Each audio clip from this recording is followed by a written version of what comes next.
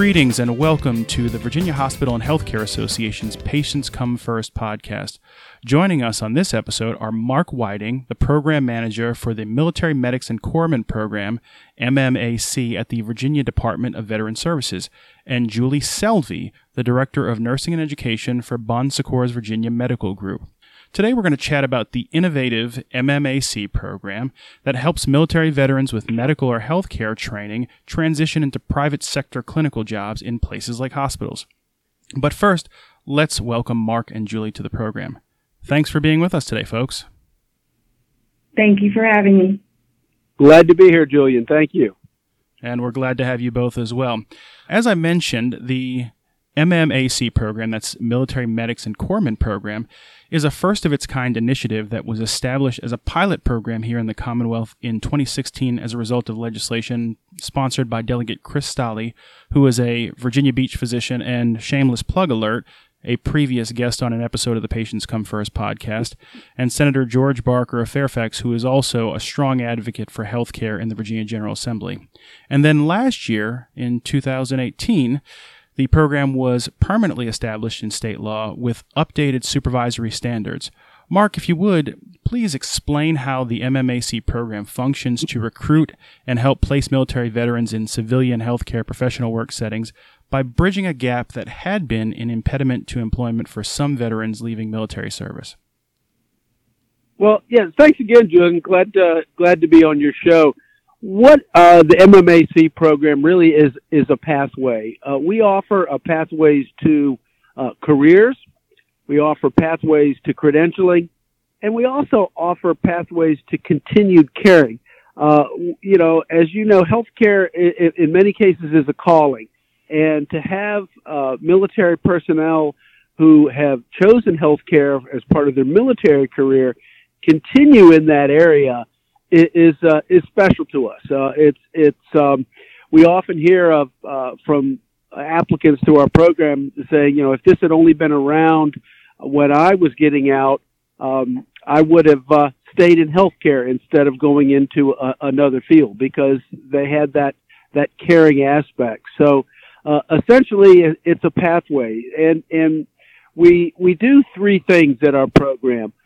We recruit military trained personnel, especially the medics, Army medics, combat medics, the Navy corpsmen, and the Air Force medical technicians.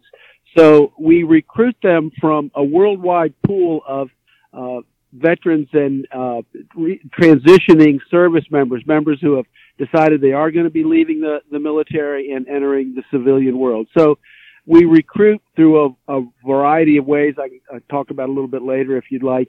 And then once they've applied to our program, we review that candidate, and we look at their background, a very detailed snapshot of their clinical experience, and we classify them in basically three pathways. We have our Military Medics and Corpsmen Program qualified pathway.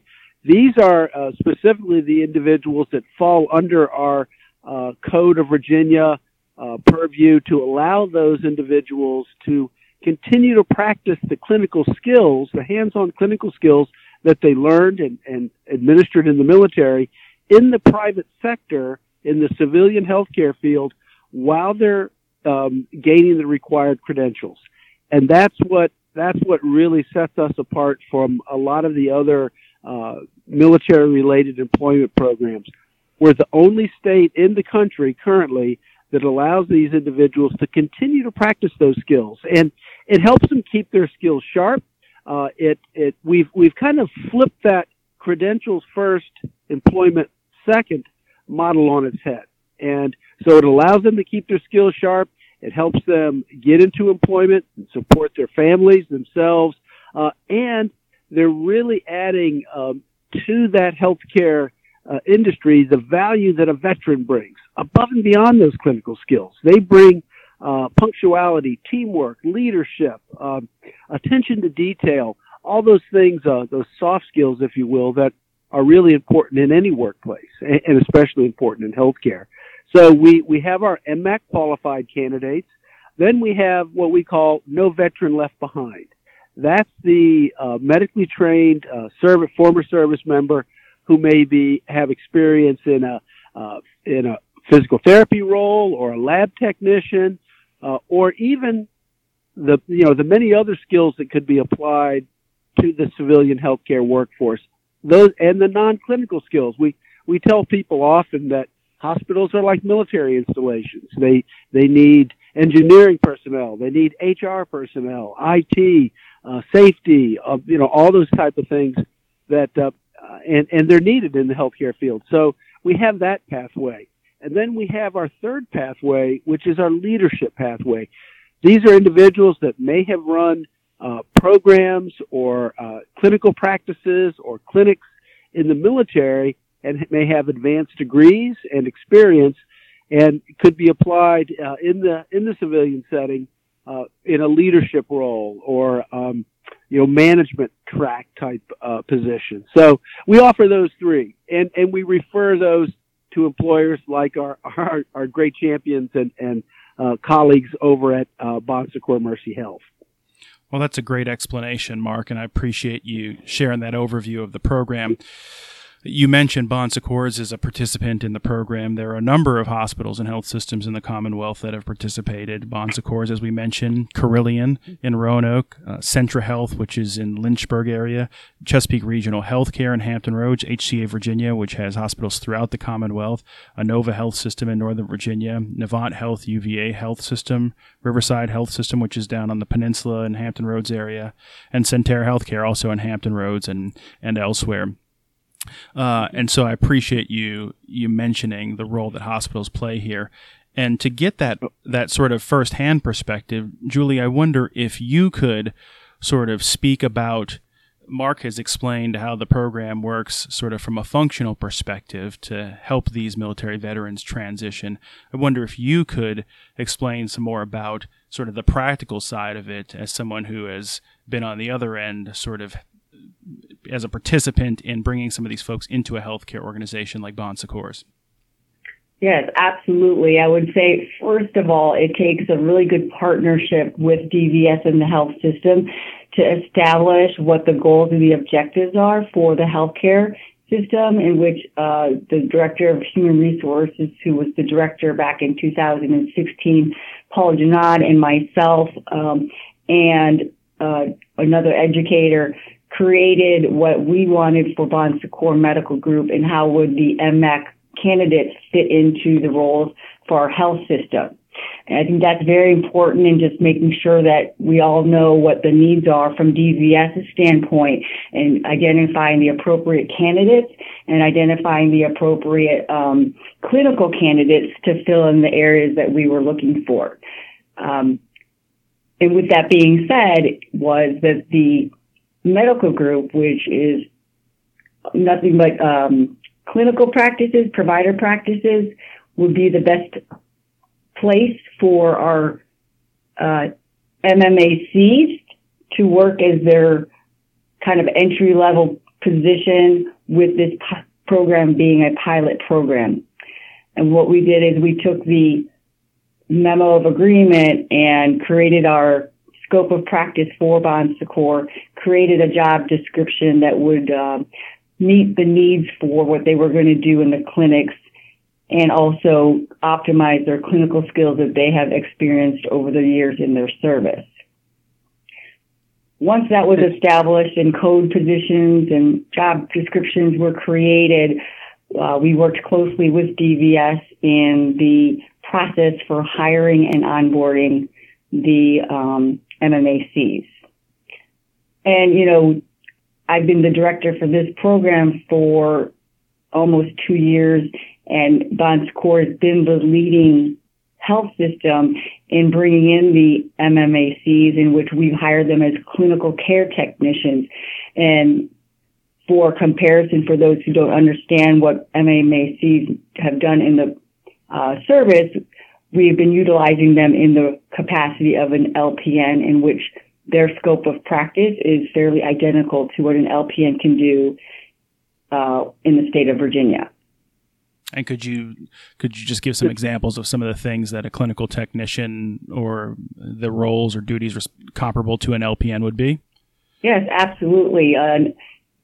CCT can accept orders and receive orders from a provider and document in the EMR, just like a nurse could. And they can also administer injections and medications per order by a provider. They work under the scope of practice of a provider, but it is not where it has to be a direct line of supervision. It's more like that on-site supervision, and it really expands their scope of practice because they can do all the clinical skills that an LPN performs, from blood work to educating patients to small office procedures. Well, thank you for that explanation. That's great information. Mark, I want to transition back to you. Julie mentioned that Bon Secours has been, I believe, the leader in bringing on MMAC program participants among hospitals and health systems in Virginia. And I guess overall, about 115 veterans have been hired to this program. If you could, can you discuss a little bit more about sort of the role that Bon Secours has played in terms of taking on a lot of these folks, and then just overall what the success of the program has been? Well, gladly, Julian, and I'm happy to say, since we last talked, when we're up to 123 hires in healthcare so far. That's great news. Since we spoke. So yeah, I honestly can't say enough good about Bon Secours. They were a partner of ours and has been a champion of ours even before the program was officially launched, because they actually brought some of their public affairs and government relations people to the table as the legislation, the enabling legislation, was working its way through our General Assembly. So they, from essentially day one, they've been a partner and a champion, and they did our first female hire early in the program, hired into the program. They have so far to date the most hires of all of our partners through our program. So they've been there. And another thing that I've just found so tremendous about our relationship is when other systems are trying to understand the program from that direct healthcare provider's perspective, or if they had questions, Julie, her team, Paul Janad have been just outstanding to work with, because, as you know, the healthcare industry is highly competitive. So in a sense, they were helping others that could be competitors in the healthcare space to launch this program, because the ultimate value is that veteran gets hired in healthcare and now supporting themselves and their family. So I think that in this highly competitive day and age and market, that to me speaks volume of the dedication and focus that they have to serve veterans, and we can't thank them enough. And Julie and Paul have been on speed dial for my entire team, just to run ideas by, and we have such a phenomenal line of communication that it works. They have taken this program to where every person involved with it in the development and the operations, they've taken this program to the heights and where we wanted it to go. So again, I just can't thank them enough. They've been just phenomenal. And I wanted to touch a minute and your very good question to Julie about kind of the scope of practice of our applicants. We have a defined what we call our general scope of practice. These are 39 very specific skills and procedures that have been authorized through our legislation for our candidates to administer or deliver in that healthcare setting. They apply when we have that signed, a signed memo of agreement. And what we do, we take the approach with our healthcare partners of, you tell us what skills you are comfortable with in your healthcare system through that scope of practice by identifying, hey, we're comfortable with all of them, or for example, endotracheal intubation is one of the skills that's permitted by law. But if they're not comfortable with our individuals and our candidates applying that skill, they don't essentially check that box. So they can go down a menu, if you will, and approve individual or collective skills. So because that's been kind of a mantra of ours, You tell us how you want this program to work, and we will model our processes as well as the candidates that we send you to meet those specific needs for your specific healthcare system. And I think that's helped us be successful. Well, Mark, I really appreciate you sharing that perspective and confirming what we already know, that Bon Secours has been and continues to be a leader in this space, both in the provision of healthcare and a service leader in terms of its community-minded mission. Very quickly, Mark, I wonder, we talked earlier about the fact that this is an innovative and first-of-its-kind program here in the Commonwealth. If you could just quickly share, have other states at this point looked at this model and looked to implement or replicate what is happening here in Virginia? Because it sounds like a real success story. Yes, Julian. Other states have been looking to our program and looking to implement. I would say at this point about a half a dozen states around the country are. The one state that has made, I guess, the greatest progress is Louisiana. They have passed legislation. They modeled their legislation after ours to implement a program in Louisiana through their, a very similar agency. They are in the process of ramping that up. Maine has done, they're very close and have done some very similar programming, not identical to ours, but we have certainly been in collaboration with them. Wisconsin is another state, Texas.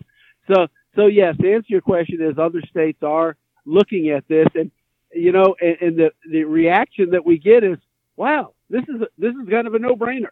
Why haven't we done this before? So we're glad to lead the effort, and we offer every possible assistance we can, from our marketing materials to our legislative strategies, our scope of practice, and things like that. So yeah, as the word is spreading about this, it's certainly generating more interest. Well, it's good to hear that Virginia has been a trendsetter in this regard, certainly as it relates to helping out men and women who have served the country. Wanted to give people a little bit more information about the program and where they can find more information. If you are a veteran yourself and have healthcare training or relevant experience and interested in transitioning into a healthcare role in the civilian sector, you should go online to the Virginia Department of Veterans Services. That website is www.dvs.virginia.gov. Again, that's www.dvs.virginia.gov. And at the top of the page, you're going to want to click on the Education and Employment tab. I appreciate both of you being with us today on the program, and before we let you go, we're going to close with a lighthearted question that we ask our guests. It's one that we borrow from a popular BBC program, and it's this. If you were stranded on a deserted island, what one book and one album would you take with you? And we will spot you a copy of the religious text of your choice. So other than the religious text of your choice, Bible or otherwise, what one book and one album would you take with you to keep yourself company if you were all alone on an island? Julie, I'll start with you. Oh, you put me right on the spot. But I think I would definitely enjoy to read the book To Err Is Human. I think there's a lot of lessons to be learned, and from a human factory perspective. And then the album I would like to probably keep would be my Journey album.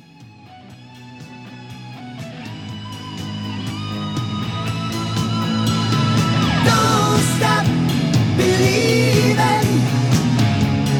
Hold on to that feeling. Street lights. Okay. Which Journey album? There's a lot in that canon. All of them. Actually, if I could have all of them, that would be great.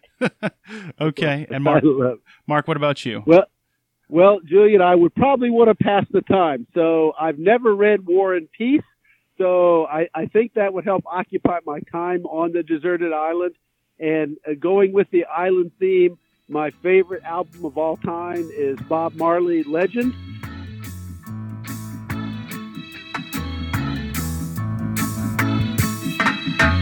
Don't worry about a thing. 'Cause every little thing gonna be alright. So it would put me in that tropical mood, and plus it's absolutely outstanding album. Sounds like perfect island listening music. Well, listen, Perfect. thanks again to both of you for being on the Virginia Hospital and Healthcare Association's Patients Come First podcast to talk about Virginia's innovative military medics and corpsmen program. Again, if you would like more information about that program, we encourage you to go online. There are a wealth of resources, and that site again is www.dvs.virginia.gov. Thanks.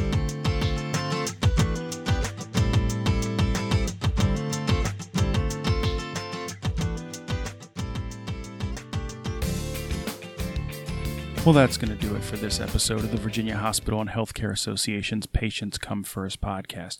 You can listen to this episode and previous episodes of the podcast through SoundCloud, Blueberry, or online at www.vhha.com.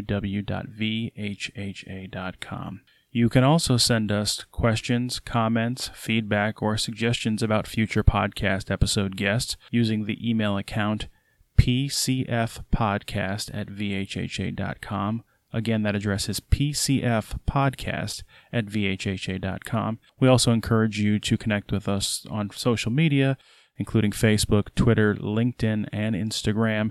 You can contact us through Twitter using the hashtag PatientsComeFirst, and our Twitter account is @VirginiaHHA. Thank you.